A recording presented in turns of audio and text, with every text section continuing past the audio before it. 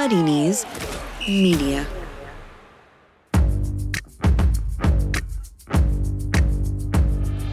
Totally Football Show. Today, a roundup as wide-ranging as a shot from Christian Benteke, Man United and the race for fifth, Chelsea Spurs, and VAR goes too far. A bunch of men sitting miles away in a room watching replays and coming to the wrong conclusions. That's our job. All the big stories and more in this Totally Football Show in association with Paddy Power.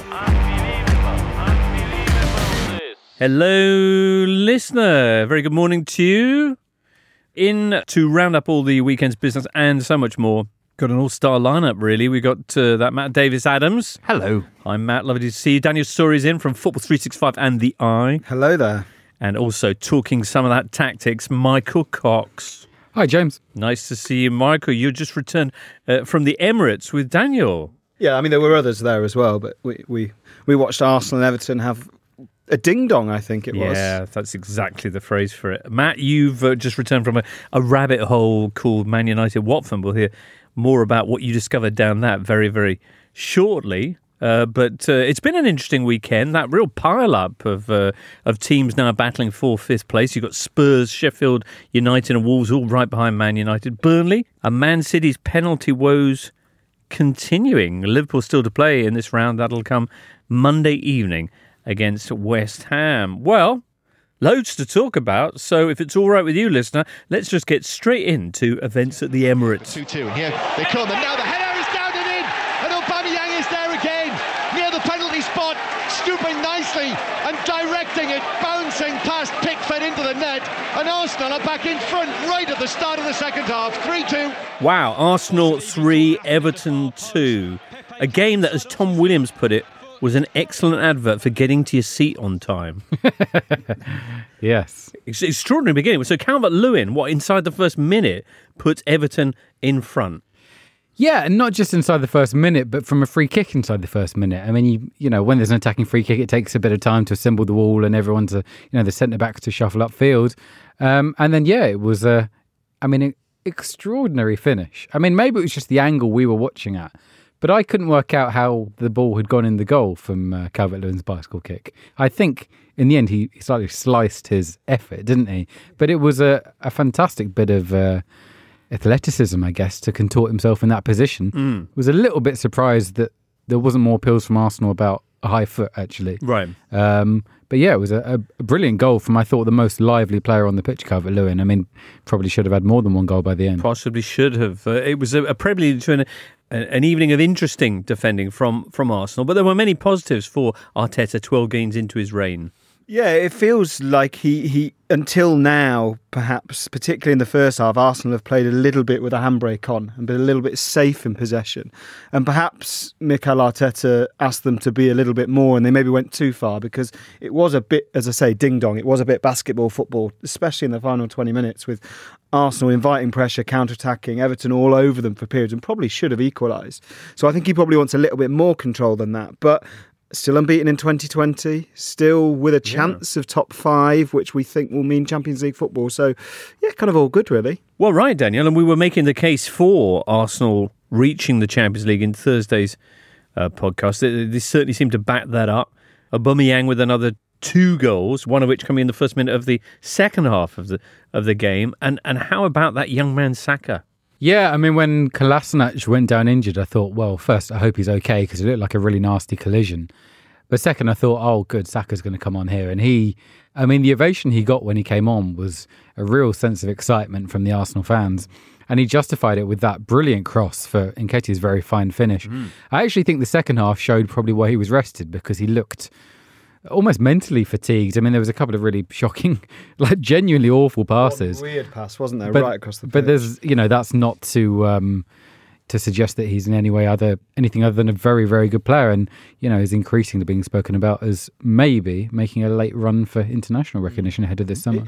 It matters for Arsenal as well, I think, because Mikel Arteta is wanting to bring through this kind of bright tomorrow, this sustainable future that there will be setbacks, but we're going to move in the right direction. And having young players, 18-year-old assisting 20-year-olds, both academy graduates, that kind of matters because it gets the fans on side. You could tell they chanted Nketiah's name more than any other player. As Michael says, when Saka came on, there was this huge ovation for him.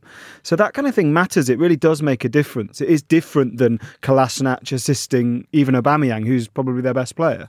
And I think as well, Arsenal are playing quite a specific system. And I think it says a lot about Arteta's work on the training ground that a couple of the players who are not established players really understand the system, know which runs to make, know which positions to be in, combine very well. I think actually one of the most promising displays Arsenal have produced under Arteta was away at Bournemouth in the Cup, where it was a very heavily rotated side, but the players all just really understood their responsibilities. And, this isn't a manager who's just kind of living off the fact that he's got some very talented players. I think he's actually adding more to the team. Unlike some people, perhaps.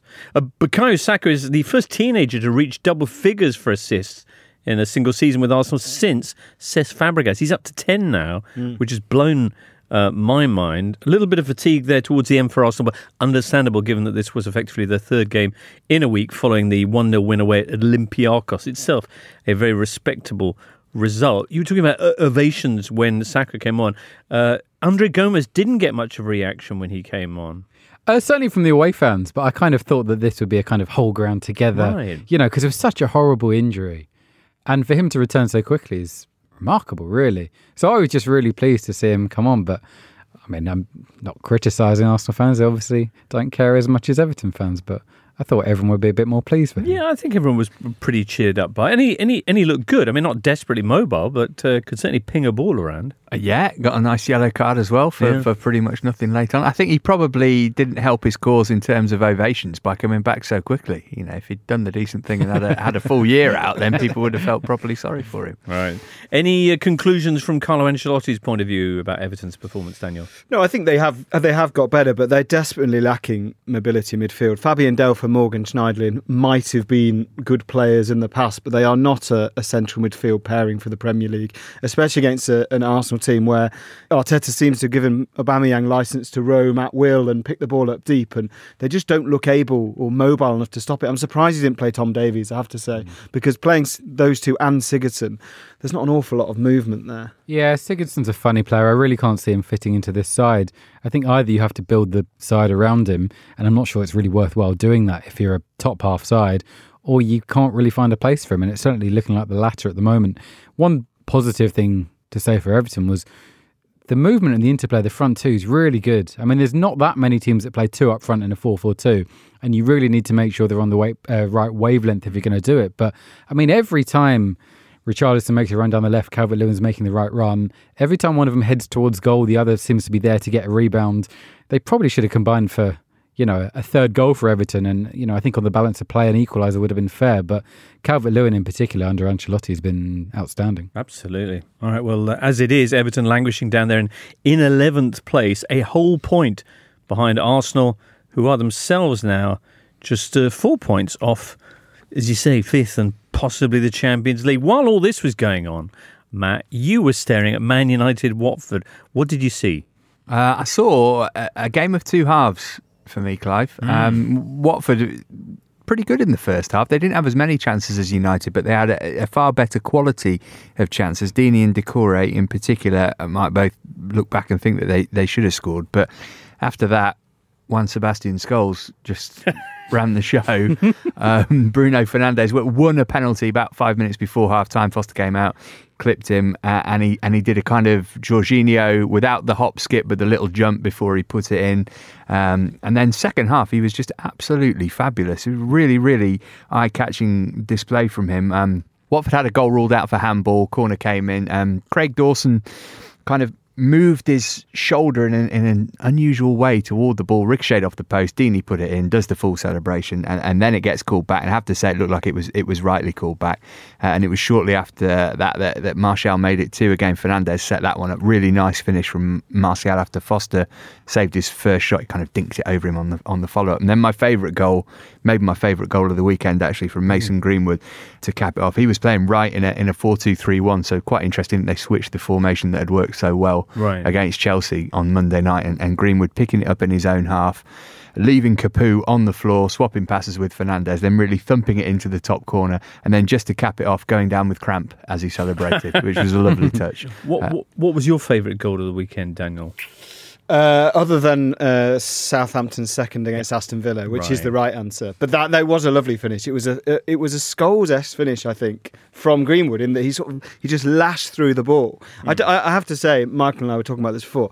I don't think he reminds me any little bit like Scholes and Fernandes. He looks like an informed version of Paul Pogba that protects the ball, drives forward, and kind of runs or dictates the tempo of midfield. Has that swagger about him that Pogba on his best day does, in that he wants to be the centre of attention and run the game, and he definitely did this one. So Monday they had that 2-0 win at Stamford Bridge. Now they have a 3-0 win at home to Watford. The first time they've scored goals at Old Trafford for a while. Has Fernandes fixed Man United, Matt?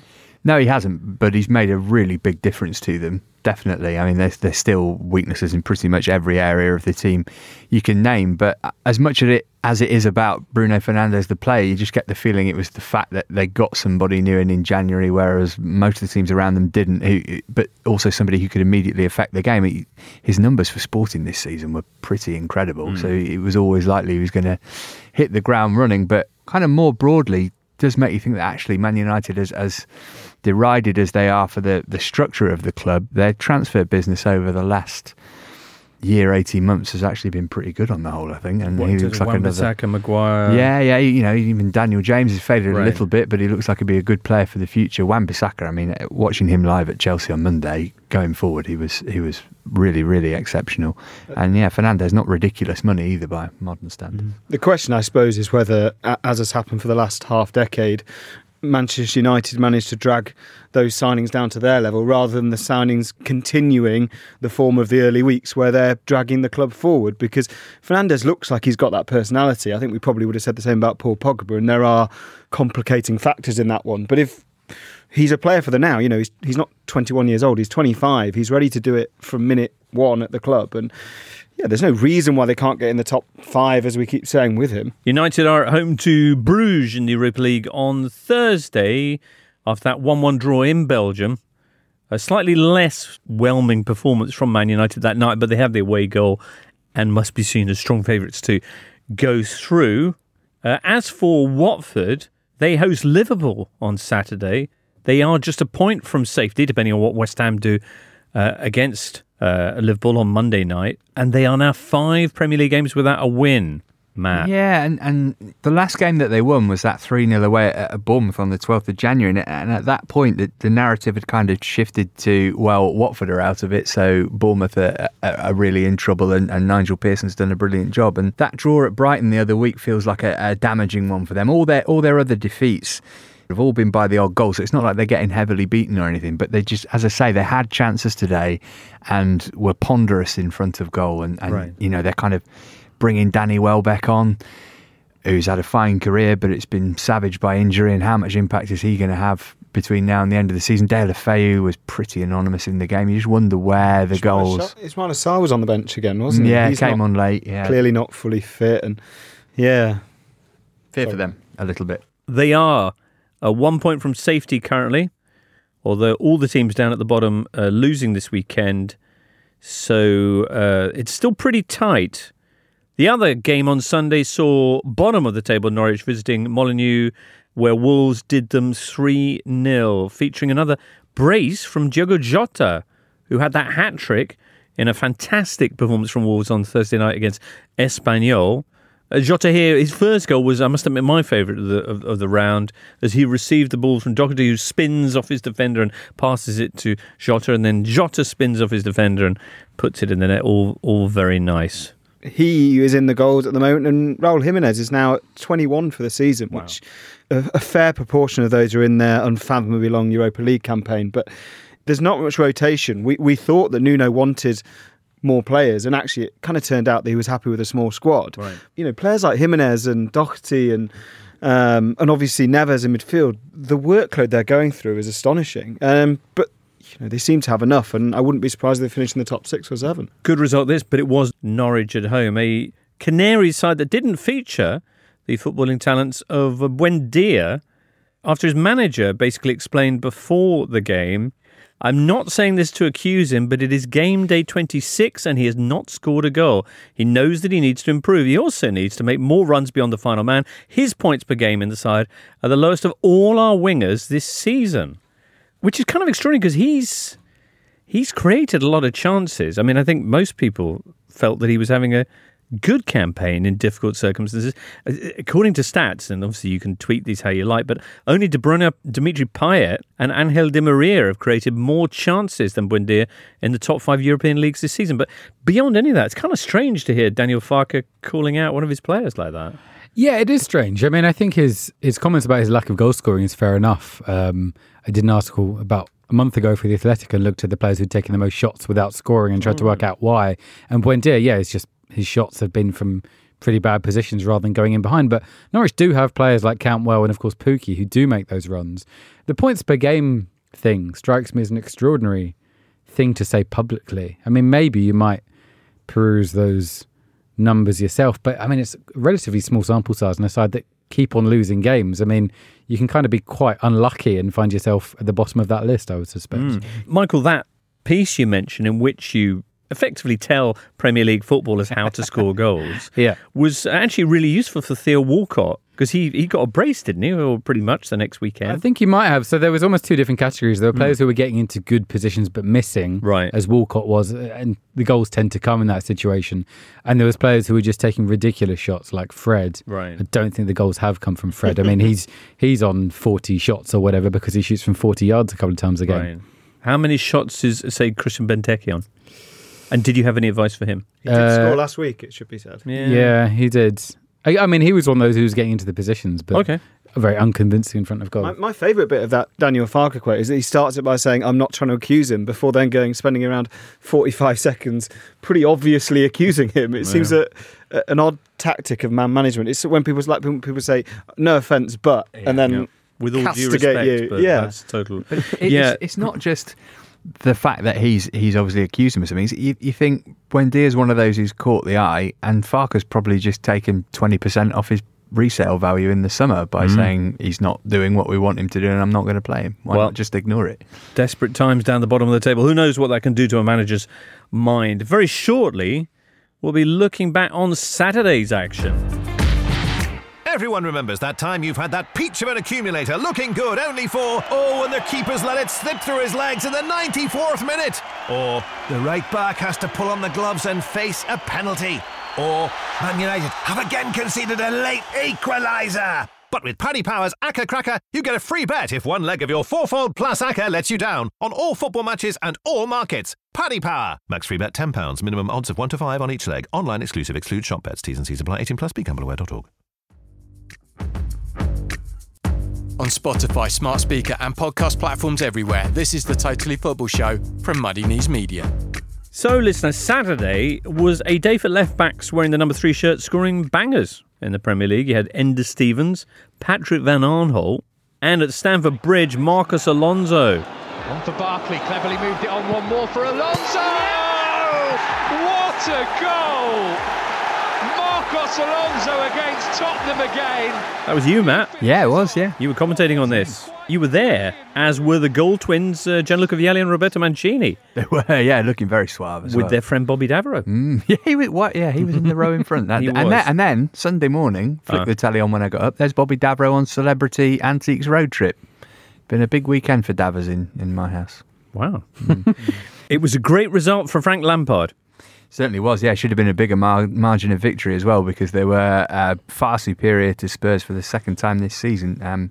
Everything that people have criticised Lampard for in recent weeks, he seemed to react to and change. So went back to 3 at the back, put Giroud in. Like putting Giroud in. Yeah, now we had a bit of a debate about whether Giroud should be in, and you were very much in the no camp before. Have you changed your mind at all, Matt? Certainly he's a better option than Batshuayi. I think that is irrefutable. I was more sort of saying that Abraham's a much more mobile player than Giroud, and I would stand by that, albeit he's not particularly mobile when he's walking around on one ankle. But Giroud had a real sense of purpose about him in this game, and the goal that he scored is not a typical Giroud finish by any stretch of the imagination. Wasn't just him. Ross Barkley hasn't played much this season. He came in, looked decent as well, but just that three at the back system seems to suit Chelsea's players much better. From Andreas Christensen, who I think has had a poor couple of months, him playing in the middle of the back three looked like a different player. Kovacic and Mason Mount. Mason Mount had his best game in probably 3 months, I would suggest, and just having a left-footed player playing on the left side as Alonso did. Part of the problem Chelsea had on Monday against Man United was every time Azpilicueta got in a decent position, he had to cut back onto his right foot to get the ball in, by which time United's defence was in position.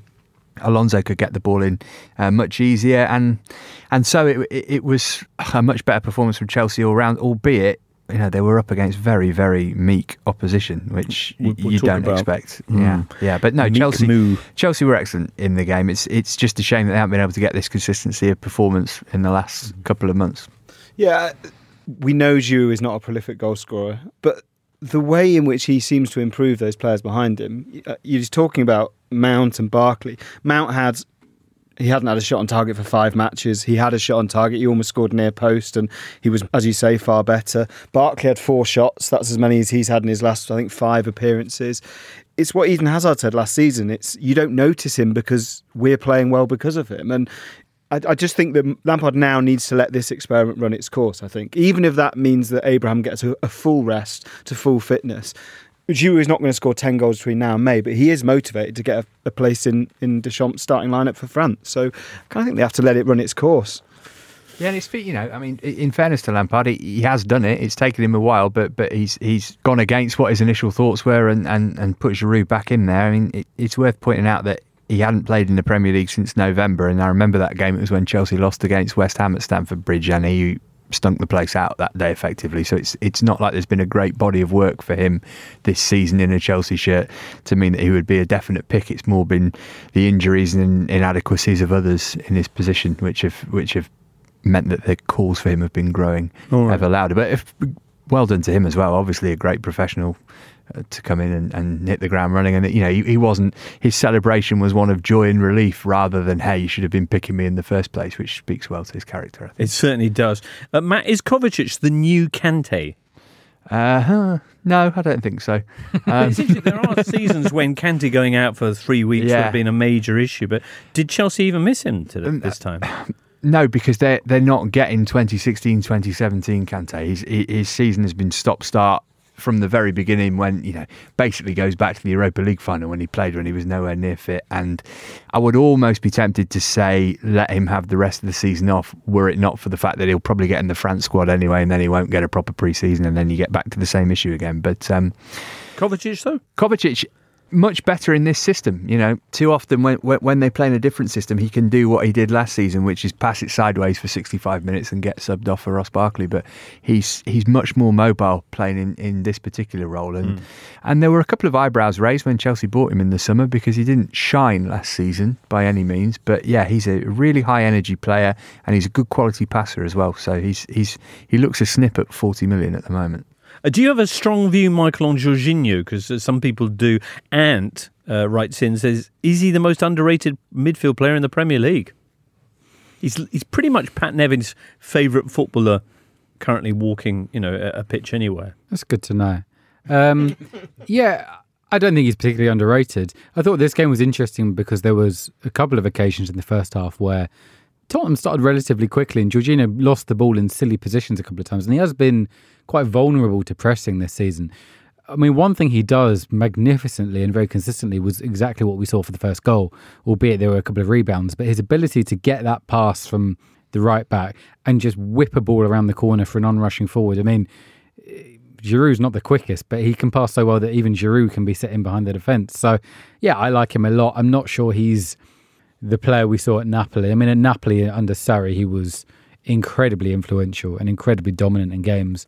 But I think he has his uses. I think Chelsea are blessed with quite a nice variety of midfielders. I'd say Kovacic, Kante, Jorginho, Mount, Barkley all do slightly different things. And I think Lampard has, in general, used that relatively well this season, particularly in big games. Jorginho's the vice captain, which is something that has kind of been overlooked. So that tells you about his importance in terms of you watch him move players about on the pitch, and he's always giving instruction to players. So it's not just about what he's doing when he's got the ball at his feet, but he sees the bigger picture of the match unfolding ahead of him in a way that's quite important to how Chelsea play. Fair enough. As for Spurs, ironic that this was the fixture that Jose Mourinho first invented the term parking the bus for all the way back when. So aghast was he. In what was his first season at Tottenham's ultra-defensive performance playing away at Chelsea. What do you think that young Moo would make of the current Moo in his approach this Saturday? I think he'd say, cheer up a bit, mate. You know, it's fine. You don't need to be so miserable. But yeah, it was very strange. From kickoff, you just saw 5 defenders lined up across the edge of the Tottenham penalty area. And you kind of think, oh, he's going to try something clever here. And there's maybe something that we haven't spotted. But no, it was just, kicking for touch. And aiming for nothing up front, because for reasons known mainly to Jose Mourinho, he left Dele Alli on the bench until it was too late for him to come on and do much about what had happened. Spurs, they were just limp, unfortunately. He's right to point out that they don't have Son and Kane, who've scored more than half of Spurs' Premier League goals this season. But, he's the manager. He's very well paid. He's one of the most successful managers in the last 20 years of football. It's up to him to come up with a solution to get his team to score goals. Yeah, and what we saw after the game was more expectation management from Mourinho, which has kind of become his new staple. He said we are in huge trouble whenever the opposition scores first, which doesn't speak of a tremendous, maybe that's a slight dig at the lack of fight he thinks there is in the squad. Yes, they've lost Kane and Son, of course they have, but they'd lost Harry Kane for parts of the end of last season, and as Matt says, he is the third highest paid manager in the world now. There is nothing wrong with him setting up defensively. Michael's written before that he's occasionally kind of miscast as this defensive manager. But if you are going to set up that way, particularly in big games, it kind of has to work eventually. And he's only won one of his last 10 games against Big Six teams, and that was the one win against City with Tottenham, which came with a fair dollop of good luck. So it's just not really working. And Tottenham have clearly improved under him. He is not in big trouble or anything like that. It would be silly to suggest otherwise. But in those big games, he does just seem to be a bit flat. He seems to have lost a bit of the joy. Those were the games that he used to define his managerial tenures by, and he just looks a bit limp in them now. Right. Limp is probably what Azpilicueta will be doing, of course, after his encounter with Giovanni Lo Celso. A lot of people writing in saying, please don't talk about VAR, which is a big ask on a weekend like this one. Pretty bizarre episode. Michael, were you following the kind of the way this unfolded? Giovanni Lo Celso basically etches his studs down Azpilicueta's shin. Stockley Park review it, decide that there's nothing untoward about it, and then kind of midway through, about 20 minutes later, come back and say, you know what, we might have heard there. That's kind of what VAR's for, not to get it wrong. I thought it was such an obvious red card. I can't imagine how that's missed. Whenever you see an incident like that, I always really try and look for, give the player the benefit of the doubt. What might he have been trying to do? Trying to stop Azpilicueta from falling on top of him, perhaps. Yeah, maybe. That ready-made excuse. But I thought it was a dreadful tackle and just an obvious red card. Can't say anything more, really. I can't believe maybe we should be praising the honesty, but I can't believe they admitted it. Because until they admitted it, you kind of thought, well, yeah, I don't agree with that. But some people were saying, well, yeah, but it's not clear and obvious. They are refs. I mean, they must know. But then why no one was saying, oh, I reckon they've made a mistake here. I reckon they meant it should have been and they've just got it wrong. They just don't say anything. Similar controversy, we may touch on that later in the Tunnock's Wafer. Matt, do you have the official? Oh, yeah, the Tunnock's Wafer Caramel Cup. Thank you. Challenge, yeah. Right. Events that spoiled the good name of the Tunnock's Wafer Caramel. I mean, the thing about the apology was it felt like the PGMOL or whoever it is had thought this is going to be a bad weekend for VAR. So if we make an apology, the focus will be on the specific video assistant referee in this match, David Coote. So we can throw him under the bus. Sorry, he made the mistake. It's not the technology's fault. Well, maybe he did, but you've got a VAR in David Coote who's refereed 23 Premier League games and an on-field official who refereed his first Premier League game in 2010 and did a Champions League game this week. So surely he should have the seniority to say, you know what, I'm going to go and have a look at this because there's this massive furore about it, rather than take the opinion of the junior referee. Take your fingers out your ears now, listeners. Football. Chelsea hosting Bayern Munich on Tuesday. Wow. Imagine going along to that, Daniel? Yeah, I can't wait. I think this is the most intriguing tie of the round. Why? Just because we don't really know what to expect from Lampard's Chelsea in the Champions League. Their group stage was a very odd, bizarre affair in that they obviously had the 4-4 draw with Ajax, who have were then beaten handsomely by Getafe. I just have no idea what to expect because, Bayern decimated Tottenham, but have been so patchy in the Bundesliga. Well, yeah, they didn't just decimate Tottenham. They actually put together the best group stage in Champions League history. 6 wins from 6, a goal difference of plus 19. And yeah, they have had 1 or 2 stumbles in the Bundesliga. More than 1 or 2. Yeah, more than 1 or 2. Right. Coutinho has dropped out of the team almost. I know he played at the weekend, but he was taken off after an hour with them not failing to beat Paderborn. So I just don't really know what to expect from them anymore because I don't think Lampard will push them high and leave them exposed to the counter like Tottenham did under Pochettino. I don't think that'll happen, especially at home. So I think it'll be really intriguing because we've not really seen a Chelsea under Lampard sit back and try and soak up pressure, really. They've kind of tried to play a bit more proactively.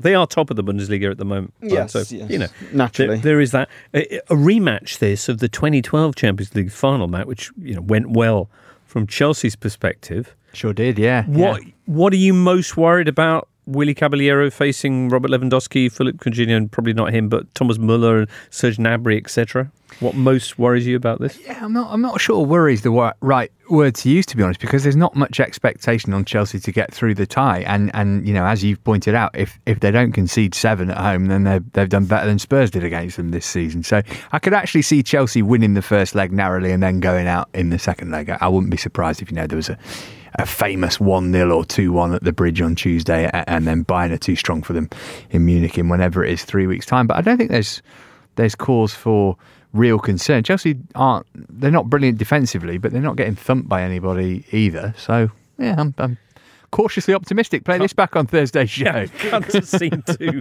Wednesday morning.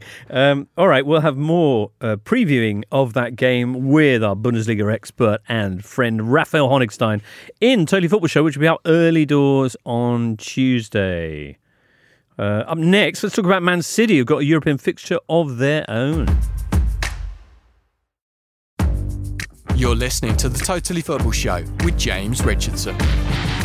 Wednesday, Man City faced Real Madrid, and they warmed up for facing one of the world's most frightening outfits by wearing another of the world's most frightening outfits. Extraordinary pink and yellow kind of rhubarb and custard affair in which they visited the King Power on Saturday evening and came home with 3 points. Michael, you were there to witness this. I was, yeah. First of all, another missed penalty, and Pep still not putting Ederson on spot kicks. Yeah, 4 in a row now, 4 different takers as well, so it's not just one person you can pin the blame on. Although we should say it wasn't missed so much as saved by Kasper Schmeichel, who has, stat fans will like, overtaken his dad now in terms of saved penalties in the Premier League. That's his 4th. But anyway, back to Man City getting it wrong. Yeah, we'll increase the calls for Ederson to be put on penalty duties. As a lad called Sean replied to me on Twitter yesterday, Guardiola says Ederson's the best at penalties in training, but is that not just because he's taking them against Claudio Bravo instead of against Ederson? I think that was a very good point. But yeah, overall, I think City were slightly lucky to get the win here. I thought they were pretty sloppy first half. Lots of concessions of possession in dangerous positions in the early stages. Vardy went through and hit the post.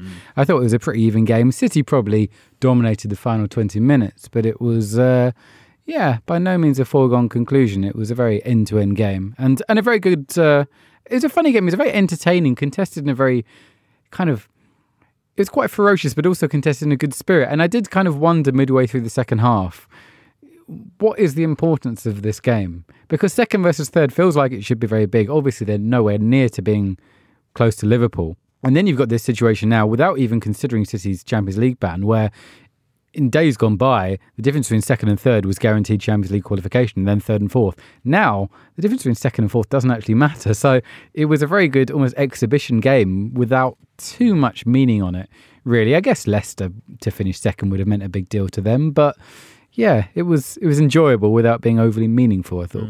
They are currently 7 points behind Man City after Sergio Aguero was taken off for Gabriel Jesus. Aguero having failed to convert that penalty. Jesus giving City the goal, which earned them the 3 points. Duncan Alexander here with the stat about the Premier League record for successive penalties missed.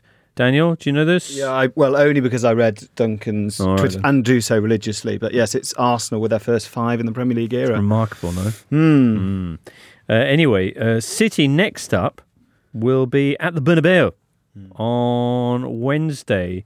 Arguably the biggest week this of Real Madrid's season. It's got off to a pretty bad start. Previously, they dropped 2 points against Celta Vigo. They then lost this weekend 1-0 to Levante, which enabled Barcelona to move back on top of the table. And then saw Eden Hazard, had only just come back from 3 months out with his ankle, to go back out injured again with a fracture. I think is it a hairline fracture. Yeah.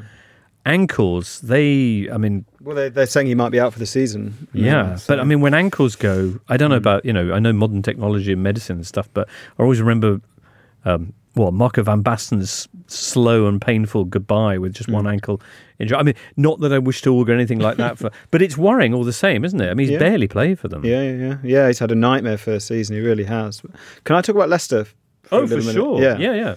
There is no panic because, as Michael says, they're so far ahead that there was very little on the game. But there's 12 points from 11 league games now for Leicester, and no goal in 8 for Jamie Vardy, which the lack of Wilfred Ndidi in the team is crippling them, really, because it means that Tielemans and Maddison are having to drop so much deeper, leaving Vardy isolated. It was actually working, as Michael says, first half, because they played Iheanacho and he was close to Vardy. But obviously he got that hit from Edison, which meant he went off. And second half, they just they just look a bit easy to play against at the moment without Ndidi, which is an odd thing to say about the team in third in the Premier League. But Rodgers, they obviously went out of the EFL Cup. They're obviously still in the FA Cup, but he will want to avert this slump.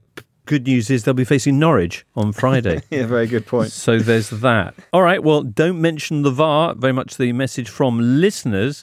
We'll see how we get on with that when we discuss Burnley-Bournemouth next.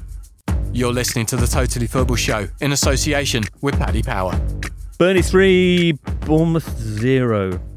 But a VAR performance so bad it made even Matt feel sorry for the Cherries. I have to say I don't like that, but it was farcical, but I think it probably implemented it as it should have been, in that it probably was a handball by the rules, although you can debate that. And once that happens, they do have to bring it back. But it is still completely alien to me to watch a team score a goal and then 2 minutes later concede a goal. So in the first half, Josh King scores and puts them a goal up away at Burnley. Bournemouth, of course, who are battling relegation. But it's ruled out because it came off his shoulder, but it's ruled a handball. Yeah, that was the one, really, that was the poor decision rather than the one that was perplexing, because it was the likes of which we hadn't seen before, because it came off the top of Billing's shoulder, which shouldn't have been given as a handball. So that if a referee had made that call live just with his naked eye, that's one thing. But when you've gone over the replays and you decide to correct the referee's decision on the basis of that, I find that perplexing. Then in the second half, after Burnley through Vidra do open the scoring, the Cherries sweep upfield and get themselves an equaliser, only, as you say, to find the goal ruled out by VAR and a penalty given at the other end. And all of a sudden, instead of it being 1-1, Jay Rodriguez has converted the penalty and it's 2-0. And they don't come back from that one. No. And Eddie Howe said that was the thing that sort of killed his team's ability mentally to get back into the game, that moment for them. You feel for them. I mean, they've got Chelsea at home next weekend, and they walloped Chelsea last season 4-0. You remember when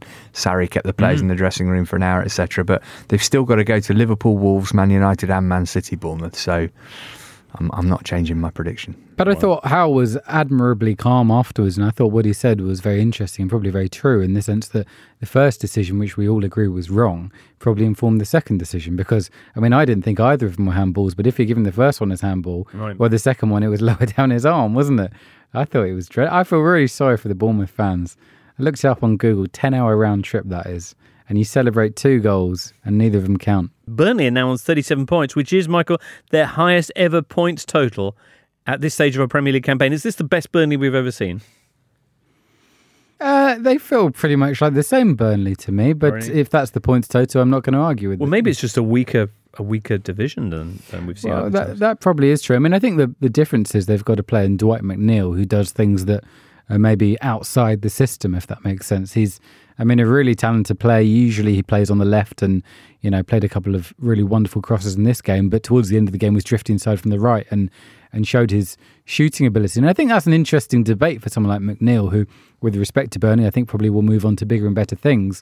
How long do you want to be playing on the left when, if you go to a bigger side, they don't really want that kind of crossing ability in general? He probably will be played on the right. So it was interesting to see his ability from that side as well. He's kind of he's almost a Jack Grealish light in that he likes to run the game and dribble. And you almost wonder that he is a little bit underrated because he's at Burnley and we have this sort of stereotypical view about their style. You wonder if he was at a club that did play maybe a little bit more attractive football, whether we'd be talking about him for an England call-up, because he's been brilliant all season. He really has. He's the youngest Premier League player to reach 10 assists since Raheem Sterling. Now, we can't have Burnley getting into Europe, by the way. I can't have another season of hand-wringing about how Burnley being in Europe affected Burnley's season the next season. 2 points currently between them and 8th, which folks say could lead to the Europa League consequences. Bournemouth, meanwhile, down the other end of things, as we mentioned, 2 points away from the drop. Also in big trouble are Aston Villa, only 1 point above that dotted line after their 2-0 defeat to Southampton, which contained, Daniel, your moment of the weekend, because you like to riff on other people's pain. Yeah, that's very much my thing. Pepe Reina went up for a corner in the final minute and was caught an embarrassing distance out of his ground, and I just like a player running the ball in. Jolien Lescott on Gillette Soccer Saturday somehow managed not to get excited by the goal. He just said, they're through, it's a goal. And I watched it on Match of the Day later and thought, sorry, I'm plugging every other broadcaster here. And I was just absolutely flabbergasted because it was a wonderful goal. It was really interesting to see Dean Smith properly lambast his players after the game, because he's come across as a bit of a Mr. Nice Guy, Mr. Aston Villa, and he basically accused them of downing tools and lacking professionalism, which is a big shout. So he said that some of them had actually played their way out of a next weekend's lineup for the Carabao Cup final. Do you think thoughts of the final were what were uppermost in their mind here? No, I think all season there has been an abject lack of responsibility in that they accept that Jack Grealish will do everything for them, and that's led to he's almost become too dominant. There was a problem with Chelsea with Hazard at some points where there was just an assumption that he would do it, and it just meant everyone else was 5% off, and Villa aren't good enough for that to happen. Saints with 28 shots in this game, Villa just 4. Jamie Meredith asks, any chance Stuart Armstrong can get some nuanced Firmino-style love on the pod? He had a patchy first season, but now Ralph is really bedding in his 4-2-2-2 system. Armstrong is doing some really great stuff on the inside right position. Anybody? He's done the job. Yeah. Right, there you go. Nice one, Jamie. Nothing really we can add to your excellent summary of the wonderful Stuart Armstrong. Also in the Premier League this weekend, Palace got their first win of 2020. They beat Newcastle 1-0 with an absolute stunner from Patrick van Arnholt. Lewis Bell says instead of talking about how terrible Newcastle are, maybe you could replace it with 3 minutes of soft jazz on the pod. Yeah, dark times again for the Magpies. They were good, they were bad, they were good. Where are we now? I don't know if they were ever good. I think they not? They got results that outweighed the performances, and now the results are catching up. They are an awful team to watch and a not much better team to support, I imagine. Who would win in a fight between an actual eagle and an actual magpie? Eagle all day long. Eagle, I think. How would the Eagle not win? There you go. Always get two magpies together, though, so maybe. No. Still, you could have 10 magpies and one eagle. It'd still be Well, that's big chat. I'm moving on now to Sheffield United Brighton. Sheffield United Brighton, which contained another of the moments of the weekend, i.e. Chris Wilder, who was jogging to Bramall Lane pre-match. I do love footballing people who go to games in unusual manner, whether it's by catching the tube. Attilio Lombardo famously used to ride his scooter. He used to get the Vespa to Maratti when he was playing at Sampdoria. Different times, of course. But yeah, Chris Wilder jogs to Bramall Lane, but got stopped by somebody taking a survey along the way who questioned him about his match day experience. I'd love to see the results of that. I had my hood up and my... Can you do Chris Wilder, Matt? No. Okay. I had my hood up and my bobble hat on. I don't think he recognised me. It was quite funny when he asked if I'd like to take part in a survey about my experiences in the Premier League, said Chris Wilder. Anyway, also the game finished 1-1 between Sheffield United and Brighton. That was a bit of a surprise, no? Not a very Brighton kind of result to go behind and score from a set piece and take something from the game. Not really what you'd expect for them. Big point, I'd say, and great result for the teams in and around, as they say, Sheffield United as well. Neil Mopé ending a run of exactly 11 hours without a Premier League goal with his equaliser here. Brighton are the only Premier League side yet to win in 2020. West Ham, by the way, still to play this weekend. They are just inside the bottom three, a point behind Aston Villa, and they are at Anfield this Monday evening. Latest on Jordan Henderson, by the way, after his injury picked up in the first leg against Atletico Madrid. 3 weeks, did they say? I think 2 to 3 weeks. Right. So likely to miss that delicate return fixture at Anfield. Crikey. It'll be interesting, I think, to see if we do start seeing any rotation yet from Klopp, because until now, he's bizarrely been the Premier League manager who's done the least of it, other than Oxlade-Chamberlain coming in a bit. But clearly all eyes on the Champions League now. So is that bizarre? Is it? You said bizarrely he's the manager who's done the least. I kind of assumed that with the 20x point lead that he would effectively sacrifice the Premier League for, he picked that weak team in the FA Cup for different reasons, but I thought he would really rotate in the Premier League, and he hasn't. Just seems to be steaming on as if he just wants to mathematically win it and then maybe bin it off. Well, it could come soon, of course, the title-winning game. Very shortly, we'll be discussing some of the extraordinary events which happened across the continent this weekend and some of the extraordinary events which didn't happen, like the games that got cancelled in Serie A because of the coronavirus. We'll also be hearing about the spellbinding top-of-the-table clash in WSL. First of all, though, let's get some odds on things from producer Charlie, who's been speaking to Paddy Power. Good morning, listener. Producer Charlie here. The football does not stop coming, and we've got Lee Price and Paddy Power here to go through it all. Lee, let's start with the Champions League this week. Chelsea taking on Bayern Munich. Will Lampard enjoy another victory over the Bavarians? Maybe they'd have a better chance Lampard was playing in this one. He still looks in good nick, to be fair, because we go odds on that Bayern win at Stamford Bridge, and an even shorter price they go through. A Chelsea win would set themselves up for a potentially historic Champions League night in Munich. Have they ever done that before? But we make it 16-5 the Blues win on Tuesday, and 3-1 they go through. Bayern, meanwhile, were 8-11 to win on the night and 2-9 to qualify. A draw in the first leg is 11-4. On Wednesday, it's Real Madrid against Manchester City. Can City knock out Los Blancos? Well, thank goodness you asked that, because I can be more positive about an English team now. Man City are the favourites both to win in Madrid and to progress. And for the first time since their oil-fueled takeover, I think the neutrals might be behind them this season's Champions League, just for the UEFA lols. Hey, I did say might. They're 7-5 to win at the Bernabeu, or 13-5 to take Real home on level terms, while the hosts are 17-10 to take an advantage into the second leg. Madrid are 29-20 to go through, City are 8-15. And staying with City, their penalty problems continue. So what are the odds on Ederson actually scoring this season? Pep, the Premier League's gone, mate. You've got nothing to lose. Stick Ederson on penalties and free kicks while you're at it. It's what the country wants. Seriously. You're going to leave in the summer anyway. Somehow, sadly, I don't think it's going to happen. But the odds don't make it an impossibility. Ederson is 4-1 to score this season. Presumably, if he does, it'd be from a spot kick. It's 6-1, though, that he takes City's next penalty. Boo hiss. You can find out these odds and more at paddypower.com or the Paddy Power app. Prices are accurate at the time of recording. It's over 18s only. Terms and conditions apply. And when the fun stops, stop.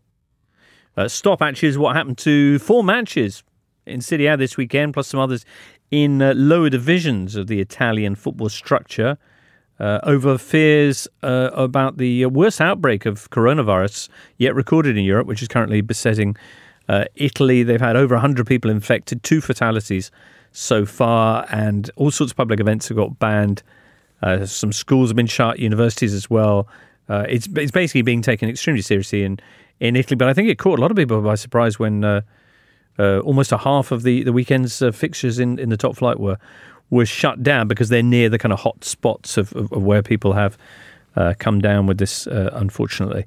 In games that did take place, Cristiano Ronaldo marked his 1,000th game in professional football by scoring in his 11th successive Serie A fixture for Juventus. With the coronavirus in Italy, is Does that mean their Inter's Europa League game is going to be off? It's a really good question, because that was one of the fixtures that was called off from the Serie A round of matches against Sampdoria, and they are at home to Ludogorets this Thursday after their 2-0 away, didn't they? Thanks. Yeah. 2-0. I have no idea. I mean, this situation is clearly evolving. Obviously, a really serious situation, and this is going to sound really flippant, but there is a goal show, by the way, on Thursday for the games that do take place. So we'll be on, I think, from 8 o'clock, goals as they happen on BT Sport Uno. Elsewhere, Erling Haaland got his 40th goal of the season. I'm sorry, what? 40th goal of the season. Dortmund winning 2-0 at Werder Bremen. It's extraordinary, isn't it? We had a big Erling Haaland kind of cooing and oohing and ahhing. Anything you want to say about it? I, for example, posited that were I to be a petrostate assembling a team with nefarious sponsorships, I would get Haaland over Mbappe. And a lot of wise people said, no, they go Mbappe. Where do you stand on this, Michael, Daniel, Matt? Probably go Mbappe. Really? I think he's a little bit more of an all-rounder, but... Haaland's clearly going to be the best footballer ever. He's very good. You're right. Yeah. He's either going to be absolutely sensational or he's going to tail off, and in 2 years we're going to be going, do you remember that ridiculous season when he scored 40 goals? But no, he looks machine-like, literally runs like Terminator. So right, yeah. But I thought, performance of the weekend, or the story of the weekend wasn't him, it was RB Leipzig again, winning 5-0 away at David Wagner's Schalke. Yeah. They look, on the back of the win at Spurs, they really do look like title challengers. They're playing better than Bayern at the moment. Or was the story of the weekend Leo Messi, who's coming off his worst goal drought for, 6 years? He hadn't scored in 4 matches. And he went and got 4 in one game. Brilliant. I think it was actually 5 matches that he hadn't scored in. So he went and got 4 in one go in a 5-0 win over Eibar. And hey, how about this, doubters? Martin Braithwaite did play for Barcelona and he assisted on one of those goals. So, Anyway, we'll hear more about all of that in the Totally Football Show Tuesday edition, which is all about Europe and is up very early on Tuesdays. Excellent. Sunday saw a huge game in the WSL, Matt. Oh, my goodness me, yeah. Leaders Man City taking on the unbeaten Chelsea. Where'd you start with this one? Well, I don't know. I commentated on the game and it was absolutely exhausting. So Michael really wanted to see it, but they didn't show it in the Arsenal press box, and to add insult to injury, they put rugby on instead, Michael. Yeah, I did ask. It's a room full of football journalists. You should be watching the football and not the rugby. Right, what did he miss? He missed a lot. So there was a point between the two teams ahead of kickoff, but Chelsea got a game in hand. So if they avoided defeat, they would have the title in their hands, essentially. If they won the remainder of their games, they would be champions. They went behind sort of against the run of play midway through the first half. Ellen White, who used to play for Chelsea, scored for City, but Ji So-yeon with what looked like a brilliant goal, and one of those then you see the replay, actually got a bit of a deflection, equalised just before half time. Yeah, quite. Yeah. She always scores away to Man City, and did here. City went 2-1 up in the second half, Georgia Stanway on the hour, but then Chelsea equalised shortly afterwards through the captain Magda Eriksson. But it was interesting because it was a really bad fumble by the City goalkeeper Ellie Roebuck. It was quite a tame header from close in, and she let it through her grasp and into the net. Minutes before, she'd had lengthy treatment for an eye injury. And so you wondered if she should have still been on the pitch, and the evidence there would suggest that she shouldn't have. So that was 2-2. City then got a penalty, which Georgia Stanway had saved by Ann-Katrin Berger. Wasn't a great penalty. Beth England went up the other end and scored the goal of the game. Absolutely brilliant. Almost 30 yards, unstoppable for Roebuck this time, only for Lauren Hemp to equalise 2 minutes after that. We had 13 minutes of stoppage time. Roebuck got an injury during that period, had to be subbed off, looked pretty serious. She'd been named in Phil Neville's squad for the She Believes Cup. I would think it would be highly unlikely that she'll be able to play in that, unfortunately for her, because she's had an excellent season, young goalkeeper, only 20. But yeah, very much advantage Chelsea. They might be a bit frustrated that they did eventually get the lead and weren't able to hold on to it. But it was such a fun game. Emma Hayes had spoken pre-match about, it's always a chess match when you play Man City. It's very tight, very tactical, could well be a low scoring draw, and it was anything but. And I feel bad for Michael and Daniel that they didn't get to see much of it. I mean, I hope a lot of people did, because obviously we only got the one Premier League game broadcast in the UK this weekend. This match was on BT Sport, and anybody who made the decision to tune in will have thoroughly enjoyed it. The big question is whether Ellie Roebuck should be taking penalties as a goalkeeper if Man City ladies cannot finish their penalties. Quite. Fair. There'll be more WSL chat in, of course, the Offside Rule WSL edition, which is up late Monday, by my reckoning. It's a busy week of podcasts, at Muddy Knees. There's that. There's the Tuesday show. Wednesday, it's the Football League show, Totally Football League, which will be discussing all the events in the Championship and Leagues 1 and 2. One game quickly to mention, just because you guys are here. Nottingham Forest, who only managed a goalless draw with QPR, but there was an early goal disallowed. Why? Yeah, this is... I mean, it was like a real-life you are the ref. And fair play, because the referee did get it right, although Forest fans were moaning about it. So there was a corner, and the corner was delivered in, and Joe Worrell scored the header and celebrated. And then it turned out that the linesman had contacted the referee to say that the wind had slightly blown the ball just before it was kicked and delivered into the box. So it was actually moving when it was kicked? Because that ball was moving when it was kicked, the goal was disallowed and the corner was retaken. And that's actually right? That is the even rule. Though it's the wind? That is the rule. I mean, some people thought that if it's in the quadrant, it's a dead ball and it should be... But yeah, if it's moving, then they should retake it. But, I mean, it was... I'm amazed the assistant referee spotted it, because it was a minute movement. Yeah, it's one of those where you think actually the officials have done really well unless you support Forest. But I mean, the broader issue is that Forest shouldn't be needing that to get past QPR at home. If they're serious about getting promoted, they should have found another way to win the game. Fair enough. That Scottish thing, by the way, you may have seen this story. It wasn't VAR, but has certain parallels. Basically, this was a game in the Challenge Cup. Matt, to give it its full name. The Tunnocks Caramel Wafer Challenge Cup. Bingo. Takes the biscuit. James Keatings of Inverness was shown a second yellow card for simulation in this game, which means that he will miss the final. The decision went to a review panel and it wasn't overturned. But then subsequently, the Scottish FA admitted that one of the panel didn't, in their words, undertake their obligations with respect to the consideration of all the available evidence. In other words... David Coote. He basically, he just said he couldn't be bothered to watch the video. Right, I don't know if that's a direct quote, but that's the assumption. As a result of which, what has now happened? Well, can he play the final? Well, they're now investigating the fact that they didn't bother to watch the video evidence before making their decision. Huh. The accusation is that they went, oh, well, don't worry about it, we won't watch it, just leave it. And then the club somehow got wind of this and have now asked for a full investigation, because they want to know, quite rightly, are there any other decisions that they maybe didn't bother to watch when appeals were made? Doesn't it? All right. Anyway, Thursday then, be another Totally Football show with Duncan, Julian, Raphael and Horncastle, apparently. Sounds like a very... Sounds like a house party. Yeah. All right. Well, have a listen anyway. See who turns up for that one. I plan to be there. And hopefully you will be too, listener. For now, it's many, many thanks to Matt Davis-Adams.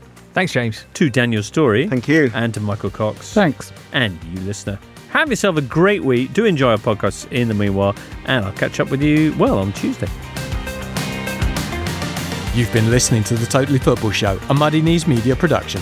For sales and advertising, please email sales@muddykneesmedia.com. Keep up to date with everything across our Totally Football network at The Totally Show on Twitter. And make sure you check out our brand new website too, thetotallyfootballshow.com. Muddy Knees Media.